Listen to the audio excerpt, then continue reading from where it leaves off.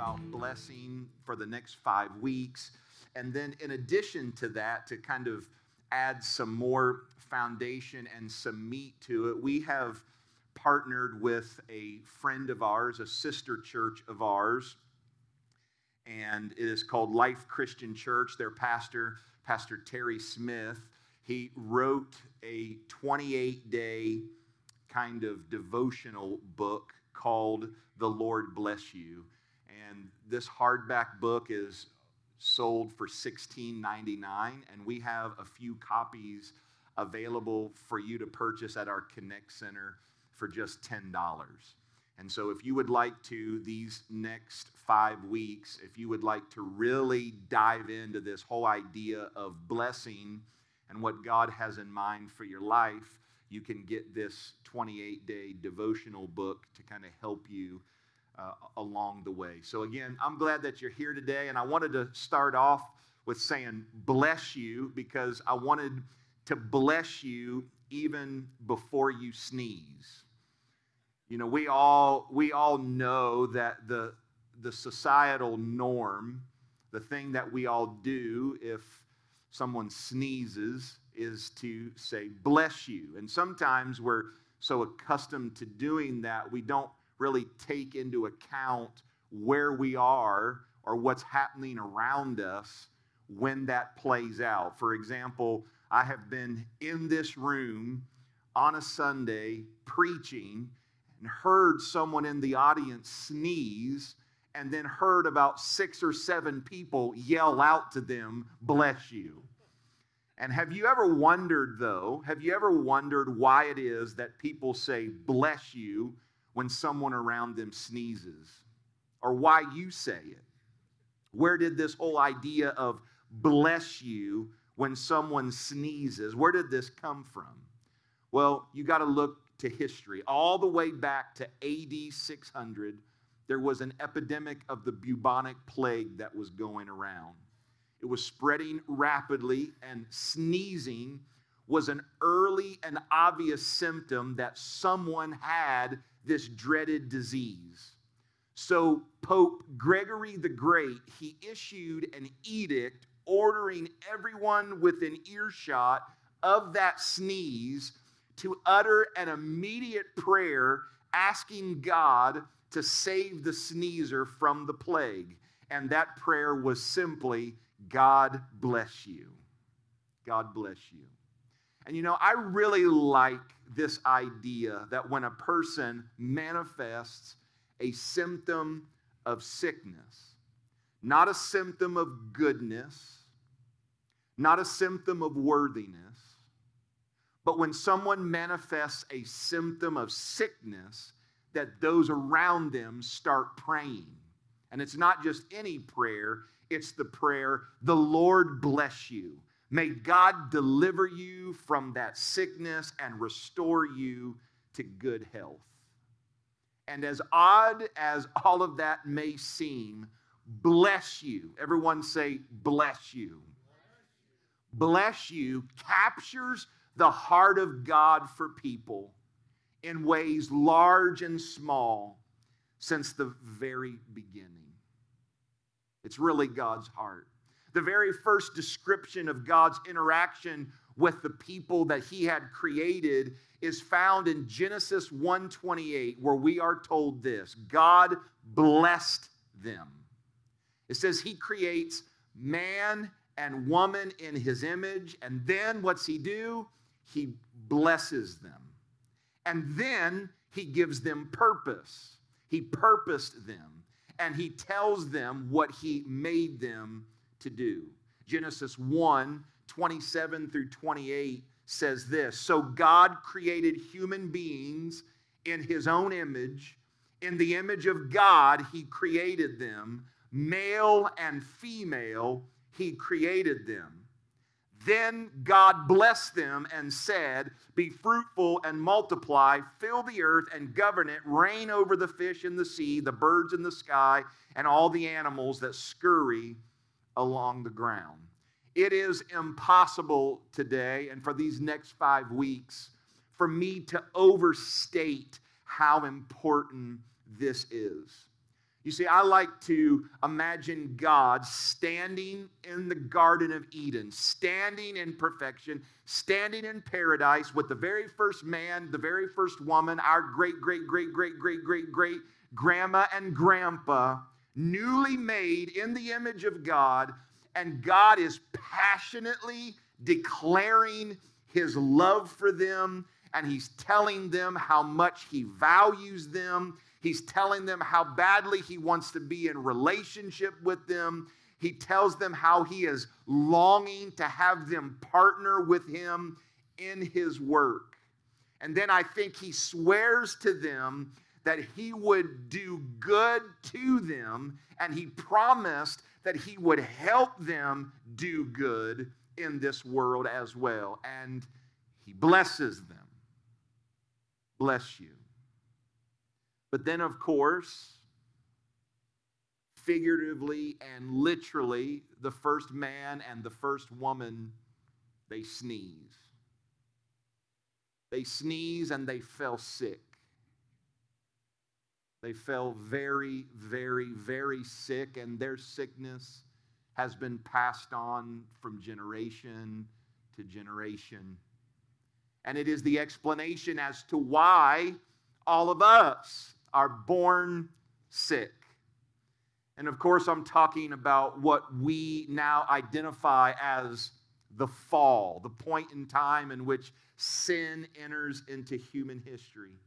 Because God, he gave this first man, Adam, this first woman, Eve, he gave them a choice as to whether or not to do life his way or to do it their way. And they, of course, they chose to do life their way. And that plague of sin, it infected the human race. I'm infected right now. And you are as well.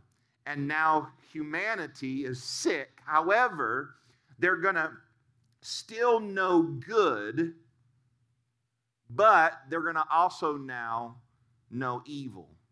And because of their own choice, they're not going to just experience blessing, but they're also going to experience the curse.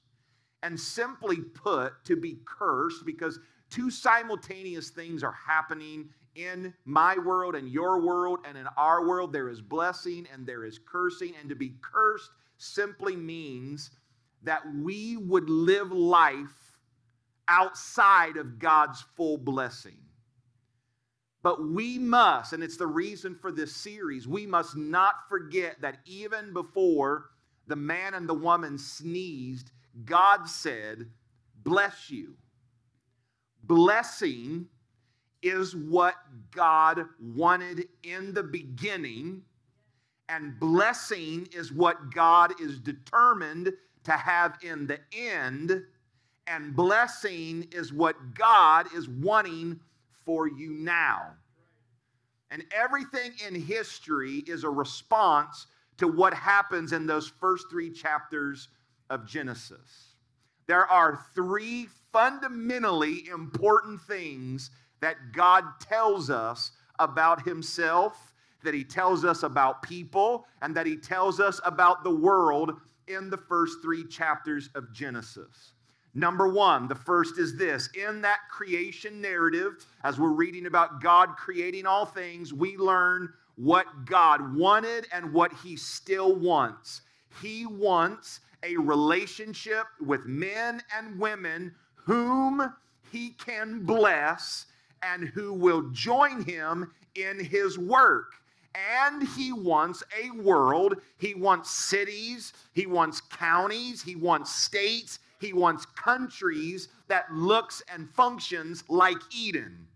A place full of perfection, a place that is a paradise, a place where there is rest, a place where there is real relationship with him. The second thing that we see in the fall, where we allow sin to separate us from God, we learn how God allowed humanity to decide whether or not they wanted the life God wanted.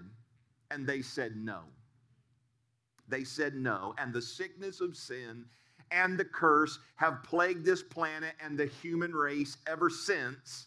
And so now, along with good, there's evil. Along with blessing, there is cursing. And then number 3, God stands in the garden. He looks at the newly cursed man and woman, and he offers what I call the Arnold Schwarzenegger prophecy. He says, I'll be back. Because someday a man's going to come from this woman and undo the damage that has been done here. And he, of course, was talking about the reason for our gathering here today, about Jesus Christ, who at the right moment in human history comes and does what needs to be done to redeem humanity from the curse and bring God's full blessing back. Jesus does this. He accomplishes this through his life, his death, his resurrection, and ultimately his exaltation. But here is the point. Before humanity ever even fell sick, before we ever even got the virus, God had prepared the cure. God, and here's the big takeaway from what we're looking at in this first part of Genesis. God is going to have in the end what he wanted in the beginning. And he's going to accomplish that through the work of Jesus Christ. Everything in history, actually, everything in history is about this. Everything in our lives is about this. Scripture ends. When you go to the very last book of the Bible, go to the very last chapter of your Bible, the Holy Bible, the Word of God, the Scripture, it ends with those who believe in Jesus living together in a renewed heaven and a renewed earth in a place called the Garden City that is a restoration of Eden to this planet. And it is a garden city because there's going to be so many of us. And it tells us in Revelation 22:3, no longer will there be any curse. No longer will there be any curse. The throne of God and the Lamb will be in the city, and his servants will serve him. Meaning that in the last chapter of Scripture, God has what he wanted in the first chapter of Scripture, and that is men and women created in his image, whom he can bless and who will fulfill their God-designed purpose. And of course, there will be no more curse. Why? Well, that's because that's what God wanted from the very beginning. No curse, only blessing. You might be sitting there saying, okay, maybe that's what God wanted in the beginning. Cool, and that's what he's going to have in the end. Well, we'll see. But what about now? And that's a really good question, because what God wanted in the beginning and what he's going to have in the end is an indication of what our lives should look like now. Because yes, we live in a world that is sick, but through Jesus, we can live in and experience his blessing now. Because what Adam, that first man, what he messed up, Jesus has put back together. And though we won't see this fully manifest until the age to come, we can experience some of that reality and some of that power now. Paul, the Apostle Paul, he writes about it in Romans 5, and he says this in verse 17. He says, "For if by the trespass of the one man, death reigned through that one man, how much more will those who receive God's abundant provision of grace and of the gift of righteousness reign in life through the one man, Jesus Christ?" I want today to introduce to you or to remind you that there is a world of blessing That is ours right now through Jesus Christ. The Apostle Paul writes in Ephesians 1, verse number 3, "Blessed is the God and Father of our Lord Jesus Christ, who has blessed us with every spiritual blessing in the heavens in Christ."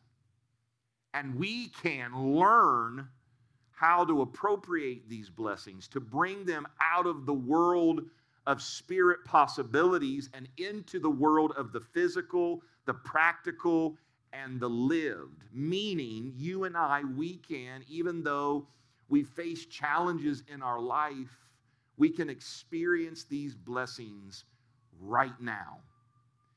And when we do, we experience less wilderness and we experience more Eden in every area of our lives. Do you know that there are many scholars that believe that blessing is actually the entire theme of the Scripture? That everything in the Bible is ultimately about the kind of relationship that God is wanting to have with people like you and me, and how much He's wanting to bless us. See, some of us find that very hard to believe. It's hard for us to wrap our minds around that because religion has told us just the opposite. And many of us, not only have we, because of being the descendants of Adam and Eve, do we have the sickness of a human sinful nature, some of us carry the sickness of a religious spirit, of a religious outlook, of a religious attitude. You see, religion has infected us and has caused us to believe that God is angry, aloof, distant, judgmental, that we can never do enough, that He only rewards those who perform. We have been infected to view one another and to view life through a lens of religion, one that is harsh and judgmental. But God is not like that. God is wanting to bless us. Do you know that there are over 500 scriptures that speak of blessing? And if you live every single day with an expectation that God is wanting to bless you, it's going to impact everything about your life. The bottom line is that God wants to bless you. There's two things that I want to share with you about this concept of God wants to bless you. Number one, and this is really the big idea of the series, to be blessed. To be blessed is to be in harmonious relationship with God, who wants to do good in us, to us, and through us. I'll say that again. If you're taking notes, it's also on the screen. But to be blessed, because we also have false ideas of what it means to be blessed. To be blessed is to be in harmonious relationship with God, who wants to do good in us, who wants to do good to us, and who wants to do good through us. You know, various scholars, they define the word blessing in Scripture in similar ways. They say things such as, God's blessing on people involves His positive regard for them, the desire to see that they enjoy the truly good things in life. Other scholars have said blessing has to do with being in favor with God and under His protection and care.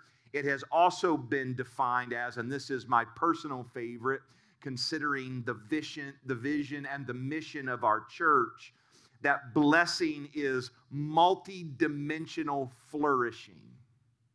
I love that, because here at our church, we exist. We exist to make life matter for all people by bringing them fully alive, leading them to flourish, and equipping them to live fulfilled. And one scholar says that blessing is multi-dimensional flourishing, physically, socially, and spiritually. But the for the purpose of our time together today, we're describing blessing like this. To be blessed is to be in harmonious relationship with God, who wants to do good in us, to us, and through us. But I want to break that down just for a moment. The first part, to be blessed is to be in harmonious relationship with God. Harmonious relationship with God. Without question, the most fundamentally important part of Adam and Eve being blessed in the garden was the relationship that they had with God. God was fully present in their lives, and they were fully present in His life, and they walked together, they talked together. There was a connection, there was intimacy, there was something real. It wasn't concepts and ideas. It was real. There was stuff known in the mind. There was stuff experienced in the emotions. There was a connection that was powerful. But sin is what messes up that harmonious relationship with God, but Jesus brought it back. And Romans chapter 5 and verse number 1 puts it like this: since we have been made right with God by our faith, we have peace with God. This happened through our Lord Jesus Christ, who through our faith has brought us into that blessing of God's grace that we now enjoy. And we are happy because of the hope that we have of sharing God's glory. When we believe in Jesus, when we surrender our lives to Jesus, we call that around here making a fresh start. Where we just come to the point where we just say, you know what? It's not about me anymore. It's about Jesus. He's going to be my Lord. He's going to be my leader. The Bible says when we do that, we are made right with God and we have peace with God. And that word peace is related to the Hebrew concept of shalom and describes what it means to be at one with God and to experience absolute wholeness, full, harmonious, joyful, flourishing life. Does that sound good to anybody? I mean, look, the way things are in the world right now, I need more of this in my life. And peace in Scripture is about more than the absence of conflict. It's about everything working together the way that God intended it. This being made right with God, and as Paul says there in Romans 5:2, having peace with God brings us into the blessing of God's grace that we now enjoy, and we are happy. We're happy. The fundamental key to true happiness, being in harmonious relationship with God. So to be blessed is to be in a harmonious relationship with God. You cannot live in a place of blessing separate and apart of an actual relationship with Jesus. I'm not talking about religion. I'm not talking about punching your church time card once every 8 weeks. I'm not talking about doing good deeds and running in marathons to help out generous organizations. I'm talking about a real surrendered life to Jesus. It is impossible to have true blessing separate and apart from that. But in addition to that, to be blessed is to be in a harmonious relationship with God who wants to do good in us. Say that, in me. Who wants to do good in me. Here's the thing. You might already be a little bit resistant to this idea because you're thinking of all of the things in your life that would appear to you as though they are not good. All the things happening even right now that are not good. But the reality is that sometimes God is going to do good to us in ways that do not initially feel or look like he is doing good to us.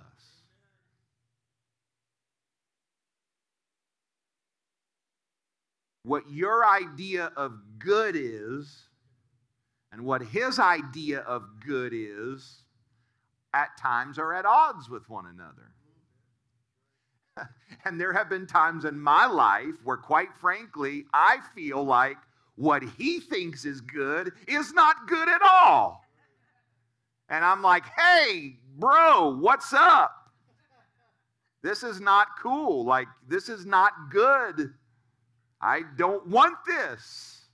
And he's like, trust me, it's good. It's really good.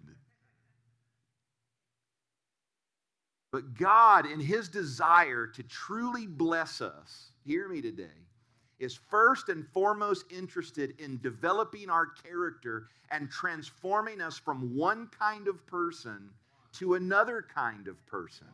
A better person who can live a better story, and specifically those of us who are following Jesus, we are being transformed into his image. And we're becoming more like him. Because the problem is we were born sick thanks to our grandpa.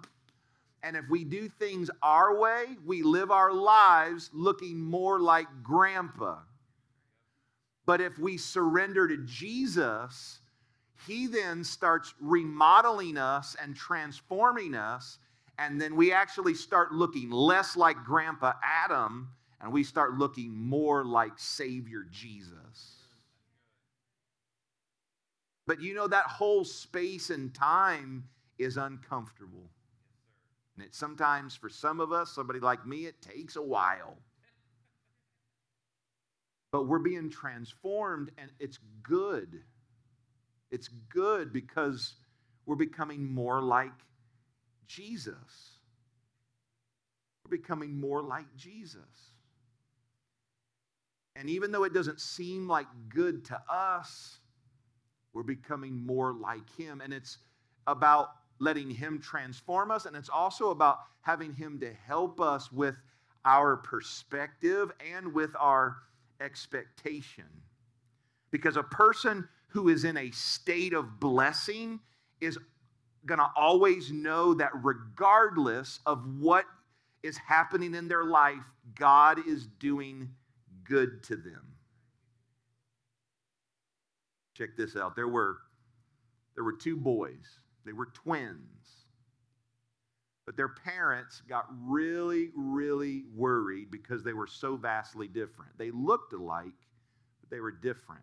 One was a terrible pessimist, and the other was a complete optimist. And so they brought the twins. They were about 5, 6 years old, maybe 7. They brought them to a psychiatrist to try to figure out if maybe there was a way to get what was in each of them to an extreme to kind of like into the other and just balance them out. And so the psychiatrist takes the boy that's a pessimist into a room that is got a mountain of brand new toys. And he's thinking, if anything's going to change his outlook and attitude, it's going to be a mountain of brand new toys. And the boy walks into the room, looks at the toys, and he begins to weep. And the psychiatrist says, son, what in the world is wrong? Look at all these toys. They're yours. And the boy said, I'm going to break every single one of them. And my parents are going to owe you so much money. So then the psychiatrist took the other twin, that was the optimist, and he took him into a room, and in this room there was a mountain of manure. And the little boy got all excited. This is amazing! And it blew the psychiatrist's mind because that was the response he was expecting from the other. And as he's standing there trying to wrap his brain around the excitement, the little boy starts climbing up on top of the mountain of manure and digging down into it. And the psychiatrist says, son, what in the world are you doing? And the little boy said, "Sir, with all of this manure, there's got to be a pony in here somewhere. I'm just trying to find it." Do you know that a person of faith, a person that understands that God is wanting to bless, a person that is living in a state of blessing, they always know that regardless of what is happening in life and regardless of what is happening to them, there is always a blessing in there somewhere. You just got to look and you got to dig and you just got to have the right outlook, but there's going to be a blessing in there somewhere. Look at what James says. James 1, verse number 2. He says, "Dear brothers and sisters, when troubles of any kind come your way, consider it an opportunity for great joy." Let me just say, I got a bit of a problem with this passage, but when troubles of any kind come your way, consider it an opportunity for great joy, for you know that when your faith is tested, your endurance has a chance to grow. So let it grow, for when your endurance is fully developed, you will be perfect and complete, needing nothing.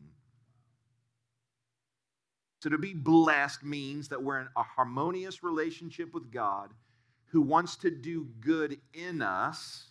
He's transforming us, but He's also wanting to do good to us. You see, when you're blessed, good things are going to happen to you.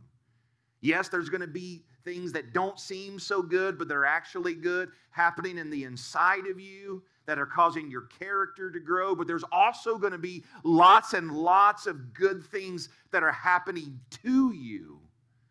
The writer of Psalms, he put it like this in Psalms 103. He says, "Praise the Lord, my soul, and forget not all of His benefits." This life of blessing comes with a benefits package. Good things happen to blessed people.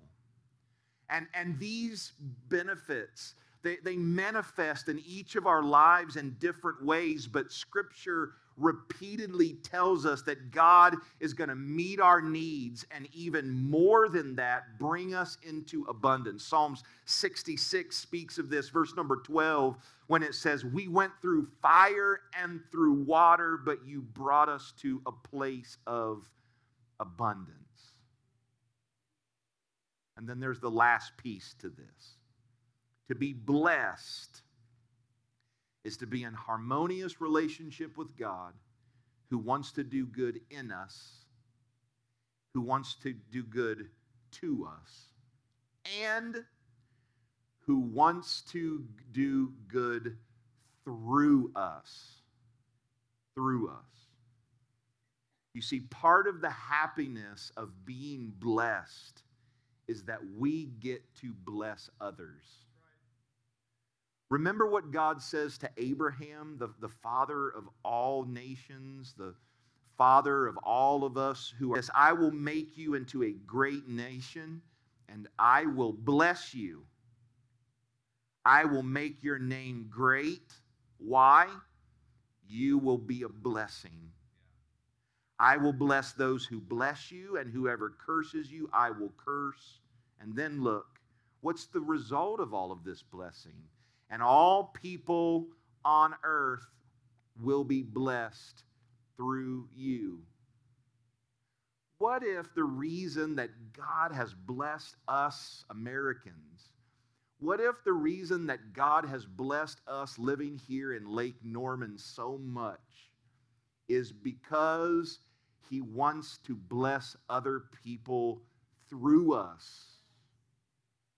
And that it's not just about us getting more, us having more, but it's about what we are doing for others, how we are lifting up others, advancing others, giving hope and life to others.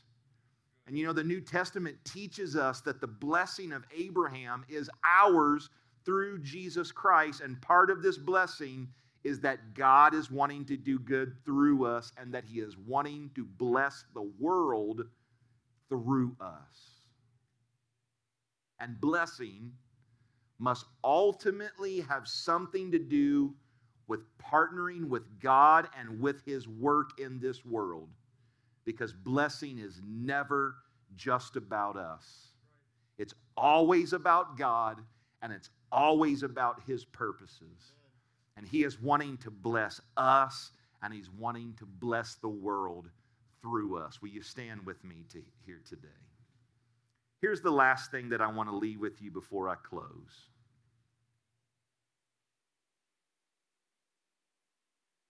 All of this talk of blessing, you might be standing there thinking about all of the reasons why this applies to everyone but you. And you might be thinking that because you are kind of fixated on all of the things that you don't get right, that you mess up, all of the issues that you have. You know yourself the best. You see yourself in the mirror. You know who you really are. And sometimes you love that, and sometimes you hate that. But whenever we're telling you that God wants to bless you and do all of these things in you and to you and through you, you're like, no, I don't know if that's for me. I can see that being true of the guy across the room, but I don't think that applies to me. And you feel that way because of shame, honestly. We're ashamed of the stuff in our life that's just not the way it's supposed to be, or the things that we wish that we were better. Shame. We all deal with shame. In fact,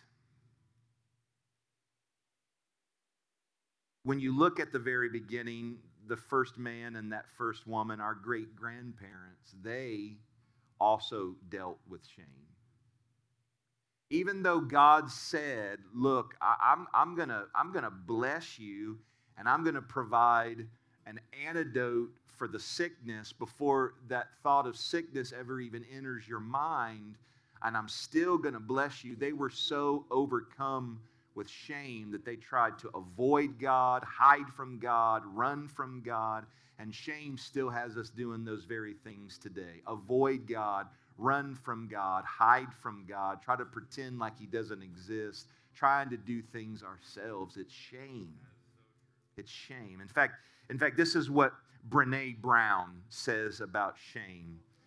She says this: shame is the intensely painful feeling or experience of believing that we are flawed and therefore unworthy of love and belonging. The difference between shame and guilt is best understood as the difference between I am bad and I did something bad. Guilt is just as powerful as shame, but its influence is positive, while shame's is destructive. And what I want you to know here today is this: that regardless of what you've done, and regardless of how imperfect you are, and regardless of how you might be struggling in some area or an aspect of your life, know this: God is going to bless you because He wants to bless you. God's going to bless you because He wants to bless you. And it's not about your circumstances, and it's not about your imperfections, and it's not about your shame. God's going to bless you because He wants to bless you. And I know this because of what Hebrews 10 says. Hebrews 10, verse 19, it says, "Therefore, brothers and sisters, since we have confidence to enter the most holy place by the blood of Jesus, by a new and living way opened for us through the curtain that is His body, and since we have a great priest over the house of God, let us draw near to God with a sincere heart and with the full assurance that faith brings, having our hearts sprinkled to cleanse us from a guilty conscience, and having our bodies washed with pure water." Confidence. Do you see that? Confidence. We can have confidence today. Confidence that when we call out to Him, He hears us. Confidence that we can walk out of here and begin to know and to experience this life of blessing. Confidence. Why? Hebrews doesn't say it's because we've got it all together, because we dot all the I's and cross all the T's, because we do all of the religious calisthenics the exact way that we're supposed to do them. No, it says we have confidence because of the blood of Jesus, and that we can draw near to God with a sincere heart and with the full assurance that faith brings. It all hinges today on faith in Jesus. Will you close your eyes with me? Will you lift your hands with me all over this place? Because I want to pray for you today that in this moment, confidence will replace shame, and that faith will replace anything else that you're dealing with in your life. I believe that God brought you here today because He's wanting you to know this life of blessing. He's wanting you to know how He intends to do good in you and to you and through you, but it takes faith to have that harmonious relationship with God. And that's where it starts today. We can have confidence because of our faith. Not confidence because of our own goodness. Not confidence because of our own self-righteousness. Not confidence because we get it all right. Confidence because of our faith in Jesus. Come on, friends. Let's put faith in Jesus today. Lift your hands all over this place, and whether it's for the first time or for the first time in a long time, let's make a fresh start today, and let's put our faith in Jesus. Pray.